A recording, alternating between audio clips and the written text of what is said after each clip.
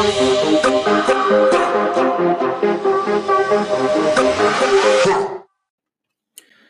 right, guys, how's it going? It's Royce here. Welcome back to episode 2 of Losing Sight of the Shore. Today's episode will be a solo episode. Hopefully, this Friday episode will be a interview / conversation episode with another person. So today's episode is going to be based on the concept of using teaching points instead of shaming people for having the lack of knowledge, education, or awareness. So there's a few reasons why I want to talk about this today.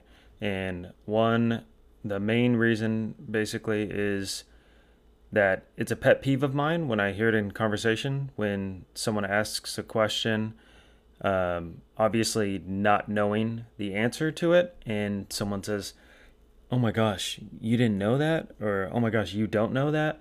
And it just always strikes a chord in me because someone is essentially asking to be educated, for you or someone to shed light on something that they lack knowledge in, and some people take that opportunity to instead shame them instead of being the teacher that they're seeking. And it really is a pet peeve of mine because the love of learning is a passion of mine, and according to VIA Survey of Character Strengths by University of Pennsylvania that I had to take during a master resiliency training course that I did, my second top strength out of the 24 strengths is the love of learning. Their definition of that is you love learning new things, whether in a class or on your own. You have always loved school, reading, and museums. Anywhere and everywhere there's an opportunity to learn.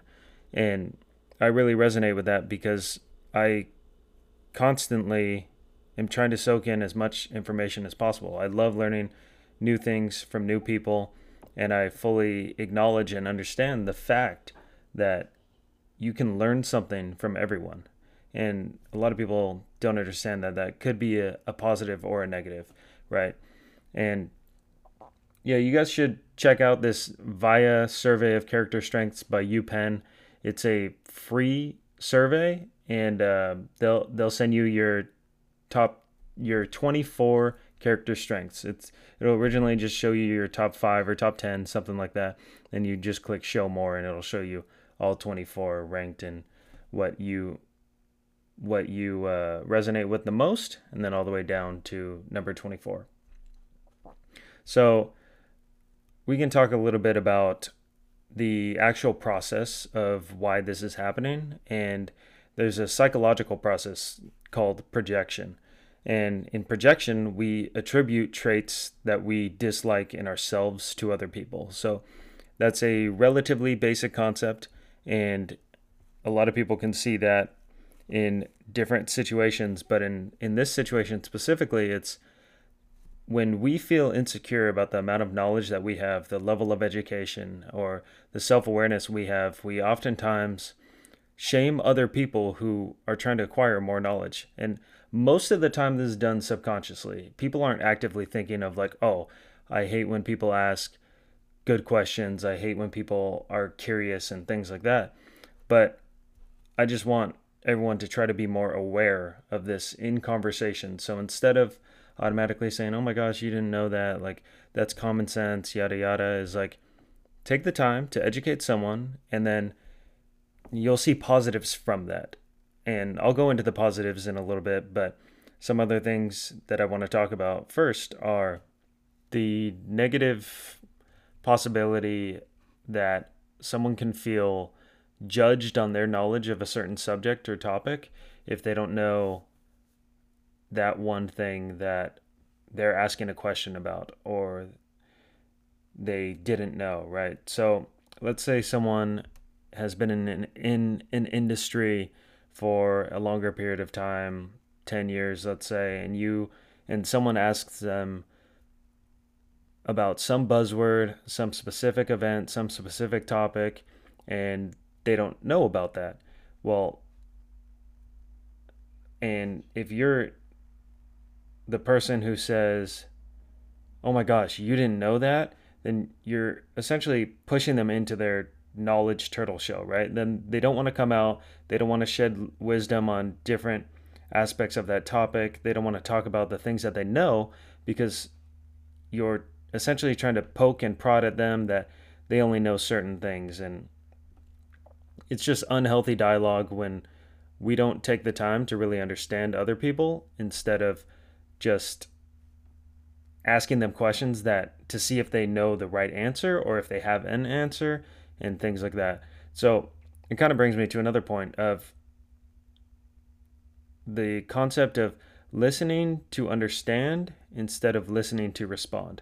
So too often people are listening in conversation and thinking in their head, what can I say to come back at this? What can I say that beats this? What can I say that is just as bad, just as good, and things like that? Where sometimes, most of the time, you need to just sit back and soak in all the information that's coming to you and really understand multiple facets of the conversation, right? Where the person is coming from, where they're at right now, what they plan to do with the information, and then that's kind of how you bring value to conversation, is really understanding where the conversation's going and how the conversation's going right now, and then you can add value to it instead of just thinking automatically while they're talking and you're not actually listening to understand, instead of just listening and thinking, what should I say next? Then we never really have good human connection because you're only listening for selfish purposes, whereas you could be listening to extract value from what they're telling you in a conversation.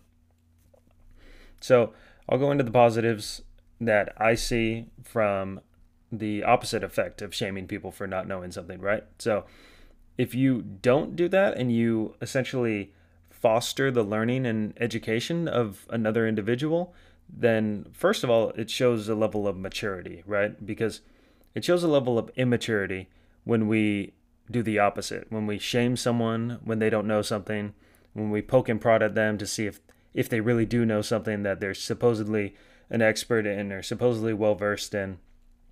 And showing a level of maturity will automatically kind of build a bond of trust between you and that individual. And just the fact that you're allowing that person to ask questions and you answering the questions to help them gain more knowledge is definitely building that bond of trust and a better relationship between you and that human being. No one wants to be friends with the person who always says, "You didn't know that? You didn't know that?" Like, you're just shaming people. It's extremely unhealthy dialogue, and I know for a fact that I never want to be friends with those kind of people. Even when I just hear them in another conversation from across the room, I'm like, wow, this guy definitely needs to grow up a little bit and let other people speak and try to be the teacher instead of shaming someone into not knowing, right? So it's also worse when it comes from someone with more experience, is when someone knows more about a topic than you do and you're asking questions because you know that they have that knowledge, but they don't take that opportunity to then enlighten you or educate you. It's detrimental to the relationship that you're forming with that person. You probably won't go back to them for more questions and more dialogue, essentially, if they aren't open to explaining things to you in a helpful way instead of just shaming you for not knowing something that they probably have more experience in than you do. A side note on this is, like, it's interesting too because they can take that opportunity to learn more about that topic. So that might sound kind of interesting because it's like, they're going to explain the topic to you. How would they learn more about it? Well, teaching is the best way of retaining information, right? So when we engage with new information, there's a higher level of our learning ability to be able to retain the new information that we've received. So an easy way to attempt to retain more information is by explaining something at a very low level. And if you can't explain something at a grade school level or like a kindergarten level, there's a fairly high chance that you don't fully understand the concept. And I'm sure many of you have heard that statement before. So that person who essentially tried to shame someone into because of their lack of knowledge could have used that opportunity to attempt to explain the concept at an elementary level and kind of even prove to themselves that they know the concept very well. So this topic is often thought about with the notion of common sense, and the quote of common sense isn't common anymore is what a lot of people like to say, right? Well, my argument to that is that common sense is industry, upbringing, and community specific. So common sense is not common for every human being, right? So someone from another country or culture isn't going to have the same unwritten rules that you and your community have. Someone from a specific job is going to know something in that job that is common sense versus you not knowing when you're not a part of that industry or part of that job field. So let's take a mechanic, right? Well, it's common sense to them to do something specific with a car or a piece of machinery. And for you that might not even cross your mind if you approach that obstacle in your life, and that mechanic is going to say, come on, man, like that's common sense. You don't do this or you don't do that. Well, you won't know that because it's not common to think about things like we all don't know what we don't know. So common sense is really never common. And it's not the fact that common sense isn't common anymore. It didn't go anywhere.